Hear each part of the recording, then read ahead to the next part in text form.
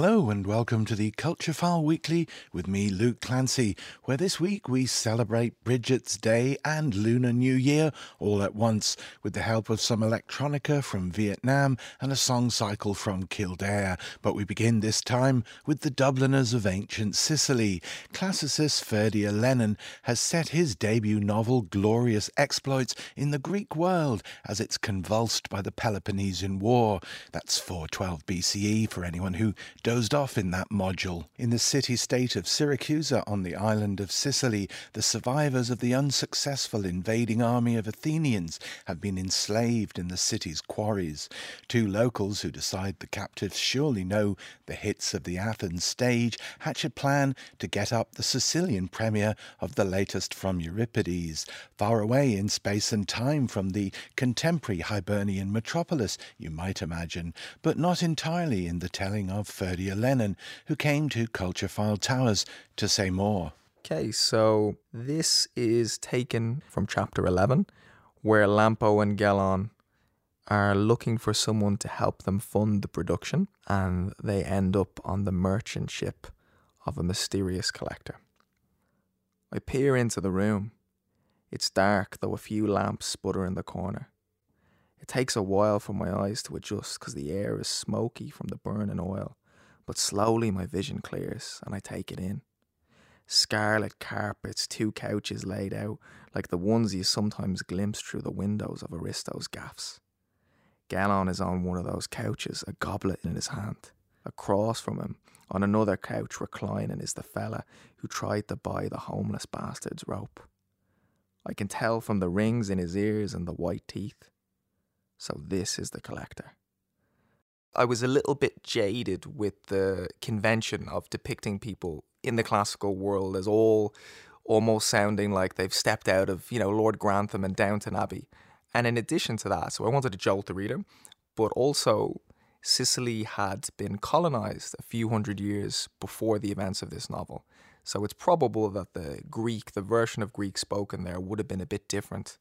And when I was looking for a parallel to that, I didn't have to look very far. I thought of Irish Hiberno-English, where you almost have the structures of the old language playing underneath and creating a language that's English, but a little bit different. Because the way you've structured things, it does make us think about the Irish-English relationship, because you have the sort of the Athenians or the upper class people seem to have English accents, and the other people have Irish Dublin accents. Yeah, absolutely. I suppose I was using that seemed like a handy metaphor, given that Athens was the great maritime power of the day and England was a great maritime power. Tell us a little bit about the Peloponnesian War as it related to Sicily and to Syracuse. Essentially, the Peloponnesian War was mostly this war between Athens and Sparta, but essentially it brought in all of their various allies and it spread across the Greek world. All the way over to Sicily. And in Sicily, you had people that were on the side of Athens for city-states like Catania, and then you had city-states, the majority of which that were on the side of Sparta, because there was real fear, essentially, that Athens's imperialistic ambitions would not be sated, and essentially, what was also interesting, because we see these parallels to this day, when Athens invaded Sicily, was never presented as a war of conquest. They actually kind of narrated it as if it were a humanitarian intervention. Whereas behind the scenes, it was very much understood. Actually, we'll set up this base and then we'll expand to the point that the idea was that if they did manage to conquer Sicily, they probably might go on to Carthage afterwards and use all the various resources to go back to Greece and essentially be unstoppable. I step in and sink into a carpet so thick it rises above my ankles. "You came," says Gelon, frowning, but I can see in his eyes that he's pleased, relieved even. "Of course." The collector looks over at me and smiles. His teeth are ridiculously white and arrow straight, yet there's an animal feel to them, like they belong in the maw of something larger in the woods, and not a merchant nibbling grapes. If you go to Sicily and you go to Ortigia, a really, really beautiful place, And what you notice is about a 15-minute walk outside of the city centre, there are these limestone quarries that have been prisons. They were the prisons where thousands of Athenians were kept, and most of whom would have died.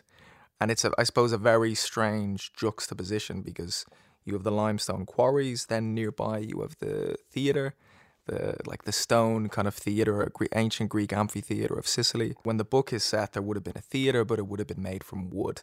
Like in Athens, the original kind of theatres were made of wood, and then afterwards stone structures were built.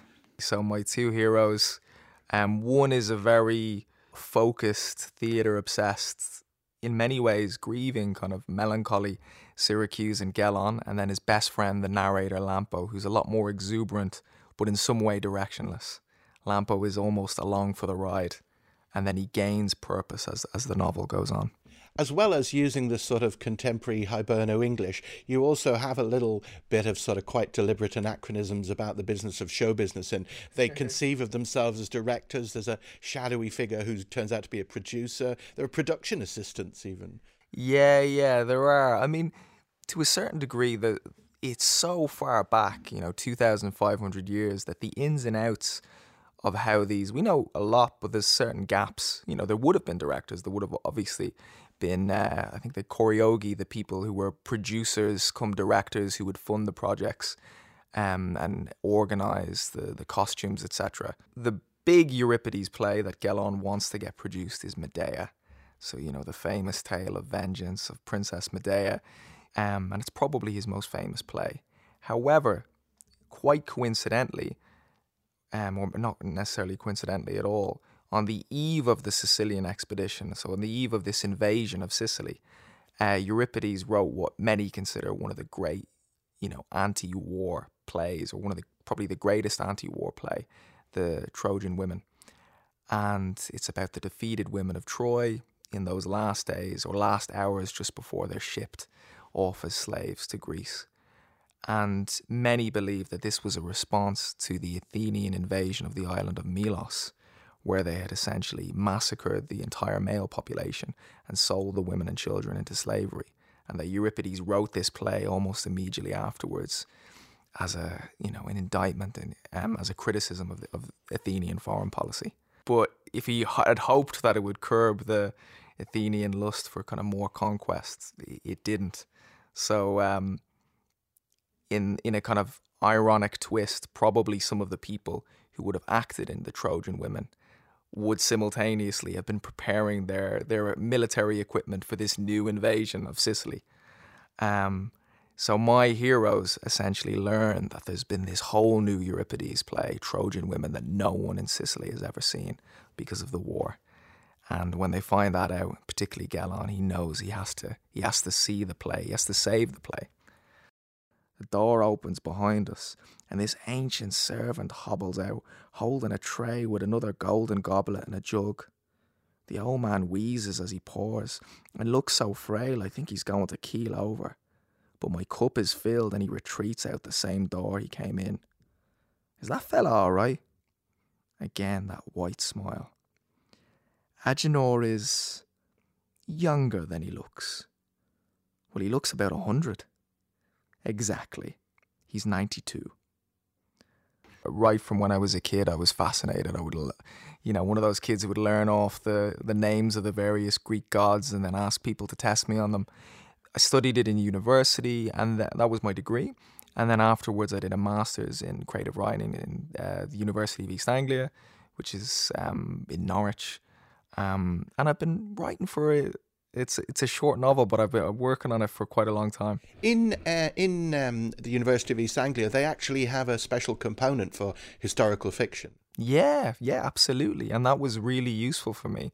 So my professor Rebecca Stodd is a brilliant historical fiction and writer herself and academic, and it was a great combination of showing us and introducing us to really interesting writers of historical fiction, and then encouraging us to do our own work. So it was a really great experience, actually. I was wondering about how among historical fiction writers, like the fetish is often some kind of accuracy or a sort of hyper authenticity. And I mean, you're not obsessed with that, I think maybe is the way to put it. Yeah, I'm not. I suppose as well, I feel when you go back that far into the past, what would be, I think if I'd written this book and I'd had people sound like characters from a George Eliot or a Dickens novel in like 19th century RP, people would almost be like, oh yeah, that's accurate. But actually it's no more accurate. And I would say in some ways, in a truer sense, less accurate than what I've tried to do, which is give a sense of the different classes, the colonial past. And I used a kind of more contemporary voice. I didn't want to have technological anachronisms. And I feel for example, if you read an Aristophanes play, and they're the only kind of ancient kind of Greek plays that we have in their entirety that are set in the contemporary period about people of the day. And you'll notice that translators need to use slang and things that might seem anachronistic because they realize in order to capture that voice, the kind of more traditional 19th century depiction that we're used to doesn't really fit. Accuracy is almost impossible trying to convey that period. What I've done is a kind of playful. It's playful, but I feel like it's to a purpose.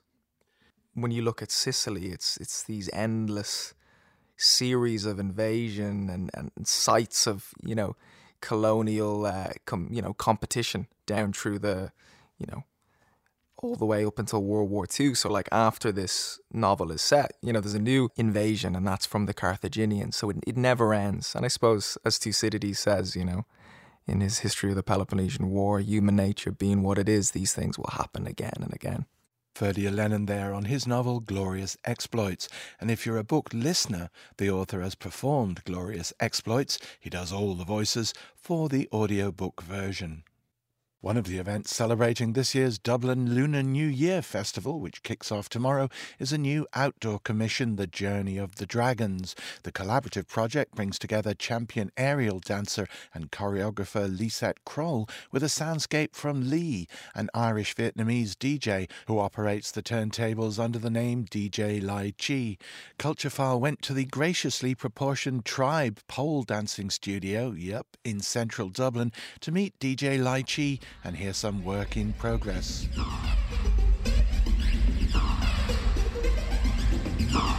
Nice. Okay, let's try it. Did you save that or something, or are you saving the track? I just put like little cue points. We're in Tribe Studios. We're actually in the changing room, but it's just like a aerial and like pole dancing studio in the industrial estate in East Wall. Yeah, no, that's fair. I'm a bit like, I think it's best to have a version.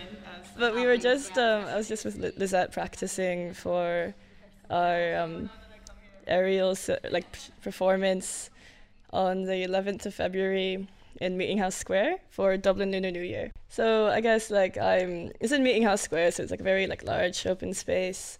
And so we have some aerial silks, some aerial hoop, aerial pole. So yeah, just loads of people spinning elegantly while I sit in the corner and push some knobs. Were you familiar with that kind of dance work before this? No, not at all. Even when I first met Lisette, it was really opening up my eyes to a new sort of performance. Primarily I guess I really only engage with kind of electronic music or or just kind of music in general as a social thing, but I've never really looked into more of the performance aspect of things. I don't know, I've maybe been to 2 plays in the past 2 years, so I think it helped me to kind of challenge ways in which I can kind of be inspired from different ways in which we can express ourselves. And you don't have to have that too loud because you need to hear him anyway, so it will be really background. I'm just kind of housey, I don't know. 2, yes, okay, that is perfect. Okay. I played the piano since I was a kid, and then when I was in school I picked up the cello, and then was in an orchestra for 6 years until I graduated and then couldn't avail of the free instrument thing. But I was just in my local school orchestra, and then I think in the state orchestra for 1 year. Yeah. And when did you come to Ireland then? When I was 18, my dad's from Ireland, so I kind of just like wanted to. Well, first of all, college was just too expensive in America, and I kind of wanted to feel closer to my like dad's side of the family. It's kind of weird for me because like I was like 16 when the pandemic started, so I kind of lost a lot of like that like experimental or like like getting to go out when you're a teenager. So I think for me and like loads of people my age, it was kind of like 2020, 2021 was like the first times they're actually like in a club. So I think when I was like first going out, there wasn't really much of like many nights being run by like people my age. Like I'd be going out to things like, I don't know, like Club Comfort, where everyone is like a millennial, and like that's excellent. And I think it really helped to expand my worldview and like ideas of like what you were meant to achieve at a certain age, and like what sort of social boundaries like are present in the first place. But yeah, it's kind of cool now. I feel like loads of my peers are also doing amazing things, and it's really nice to feel part of a community.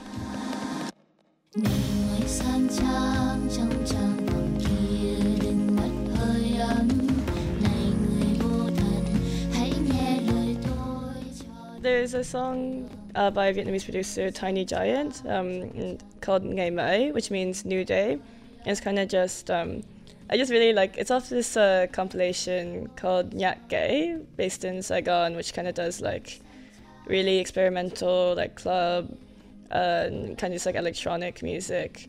Nhạc Kể means like breaking music almost, and I think to me like it's a really important label just because Vietnam like has like historically struggled a lot with like censorship, and it's really hard to kind of have like transgressive like art there in general.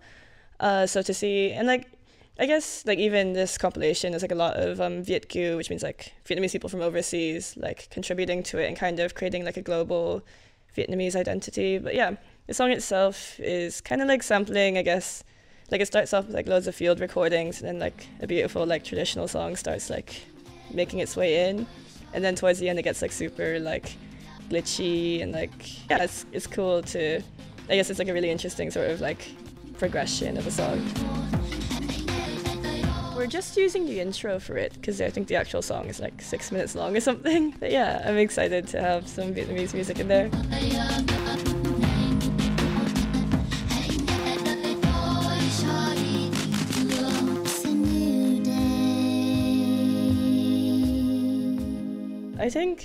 I guess it's something I have like a bit of a weird relationship with, of like being like myself like being Viet Kieu, like overseas Vietnamese.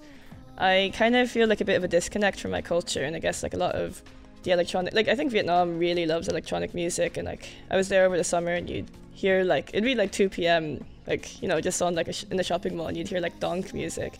And yeah, I think it's like house, like there is constantly like dance music and like electronic music around you, but I kind of struggle with, I guess a lot of the sound I'm drawn to is very like glitchy or very like, I don't know, arrhythmic. And I feel like, because the alternative scene in Vietnam is quite new, and also partially because I'm quite removed from it and I don't know what's happening there, I really struggle to find like a lot of Vietnamese music that I completely resonate with. But I don't know, I think it's definitely worth like maybe challenging my own beliefs on that, and I'm sure there is loads of like, I don't know, like in general I really do think it's important to kind of represent my own culture, and like especially represent like Southeast Asian and East Asian like sounds like in my DJing.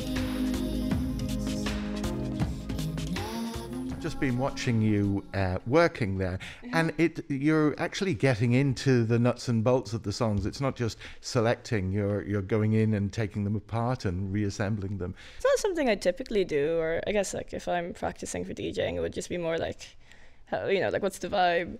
But yeah, I guess because this is like a rehearsed performance and like people are actually making routines to it, we've just kind of been like going into the particular songs and seeing like what needs to be looped and what needs to be cut in order to suit the performance better. And tell me about your setup there. Oh, it's just my laptop and then a DDJ 400, which I actually just bought from adverts yesterday. Yeah, it took me like an hour to get there by bus, so it was like a whole journey. Yeah, I've used like them before, but I don't know, I guess for like I've been DJing now for 2 years and I've never actually had like decks of my own, and then last week. Well, this performance partially was like a reason why I wanted to actually buy my own decks. And then I was like, like I need to commit to the bit. I need to be serious about being a DJ.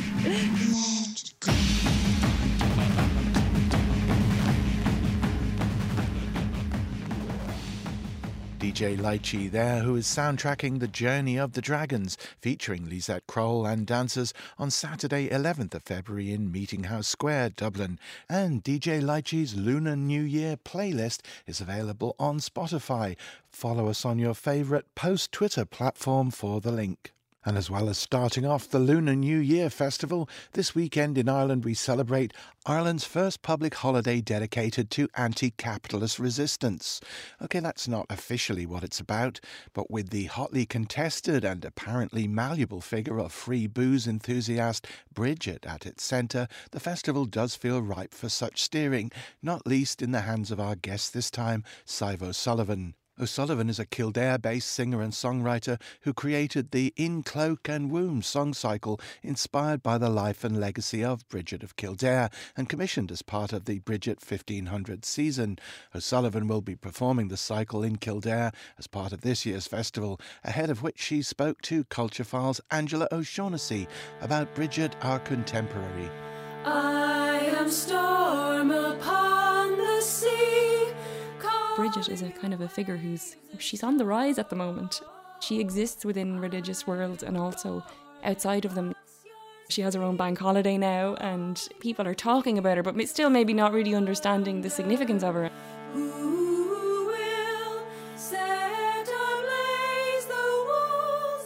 When I started out, I honestly wasn't sure what she meant to me. I grew up learning about her in school. We made the crosses. She seemed kind of cool. Bridget is this historical / mythological figure, but what are her messages now? Like, how can I take the stories and weave them forward in time to how we're living now? Like, why is it important that we embrace our folklore and our mythology and her in particular? So the performance itself is called In Cloak and Womb. It's a series of 5 songs. It's a song cycle, which is a song cycle that I wrote last year under the Bridget 1500 scheme. The songs have quite an environmental theme mostly, and kind of using the echoes of some of the stories that surround her to kind of look at our place in the world today and how we might think differently about it, I suppose. This was so different from anything that I've normally done in that it was, so specifically thematic, and also it's written and arranged for 3 female voices, kind of taken inspiration from the folklore and the mythology surrounding Bridget in both her goddess and saint forms, and kind of exploring how the echoes of her voice and her stories resonate in the world today, what those echoes might contribute to the stories we're living in now, particularly in relation to environmental issues and climate change, and of course social justice as well, because those things are all interlinked. I'm performing the songs with 2 other singers called Sharon Murphy and Clara Rose, who are both fantastic they're songwriters in their own right as well. It's such a pleasure to be singing these songs with them. I went down to the well to ask you. Before I started writing, I got the funding to write the songs and I was kind of scared that I was not going to be able to do it, and I went and I visited her well in Kildare. It's really beautiful. It is quite a spiritual place. And I kind of felt, I was like, why did I come here today? Why did I come to this well? I wouldn't be a practicing religious person. I could be a victim of my own cynicism sometimes, but in some way I came here to ask for help doing this and to ask for inspiration. And I suppose I'm asking Bridget, I'm asking the essence of Bridget for that. But what am I asking when I ask her? I'm asking the land, I'm asking the trees, I'm asking the soil, I'm asking the birds, I'm asking the worms. So I think what she represents for me is connection, really.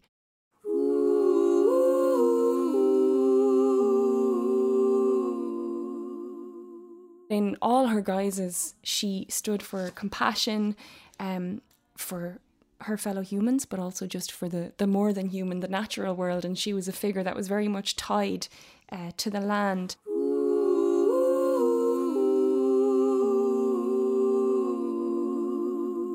One of the books that I read when I was writing these songs was by Rita Minahan, who's actually a Bridgidian nun in a place called Sulisfried in Kildare. And she said Bridget is a figure that stands on the cusp of worlds, whether it's Christianity or the pre-Christian.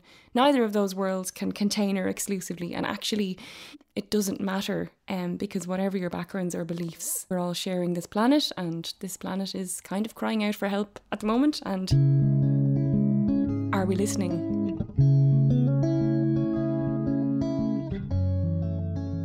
Particularly when you look at the pagan or the pre-Christian goddess Bridget, she was quite fiery.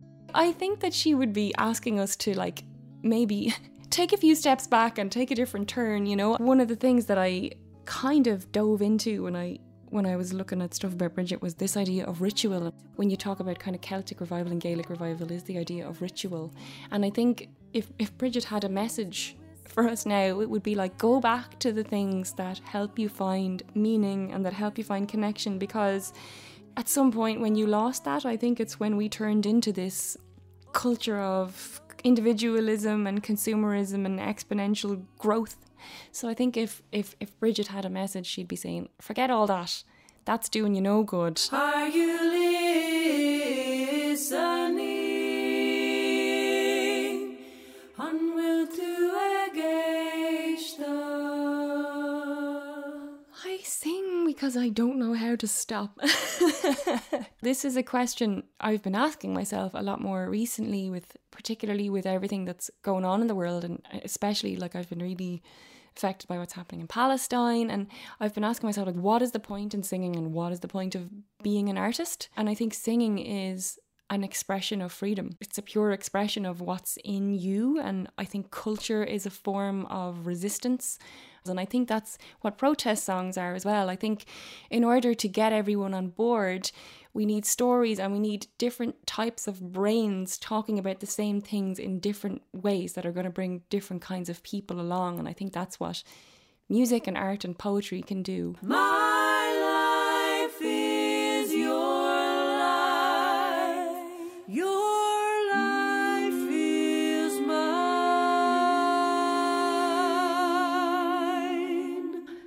I sing in Irish sometimes. It is really different. There's a little bit of Irish in this song cycle as well. I am one of these people whose Irish has been nearly there for, years, and I keep getting to a certain point, but I actually love singing in Irish. It's kind of strange, I suppose, because you have to compromise a little bit when you're translating. But the little bit of Irish that's in this song cycle, it's the first time I've actually kind of written it in Irish. And that's, it's a really different experience. I guess physically it's a different experience, you're making different shapes, you're doing different things with the musculature of your mouth. But also there's, even as somebody that isn't a Gaeilgeoir, there is a connection there that when you sing in Irish, it comes from a different place or something.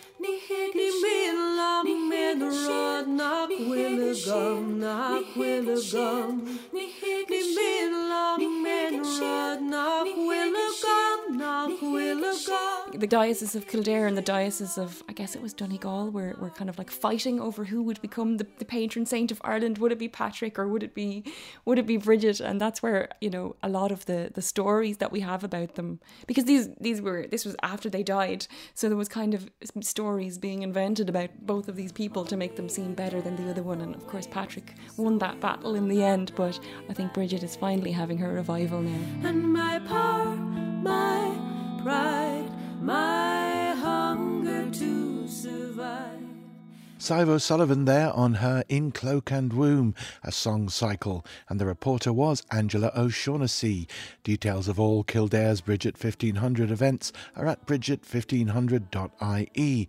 And that brings to a close this edition of the Culture File Weekly. We'll be back with more mythological resistance next Saturday tea time via podcast and through the ether on RTE Lyric FM. Till then, bye now.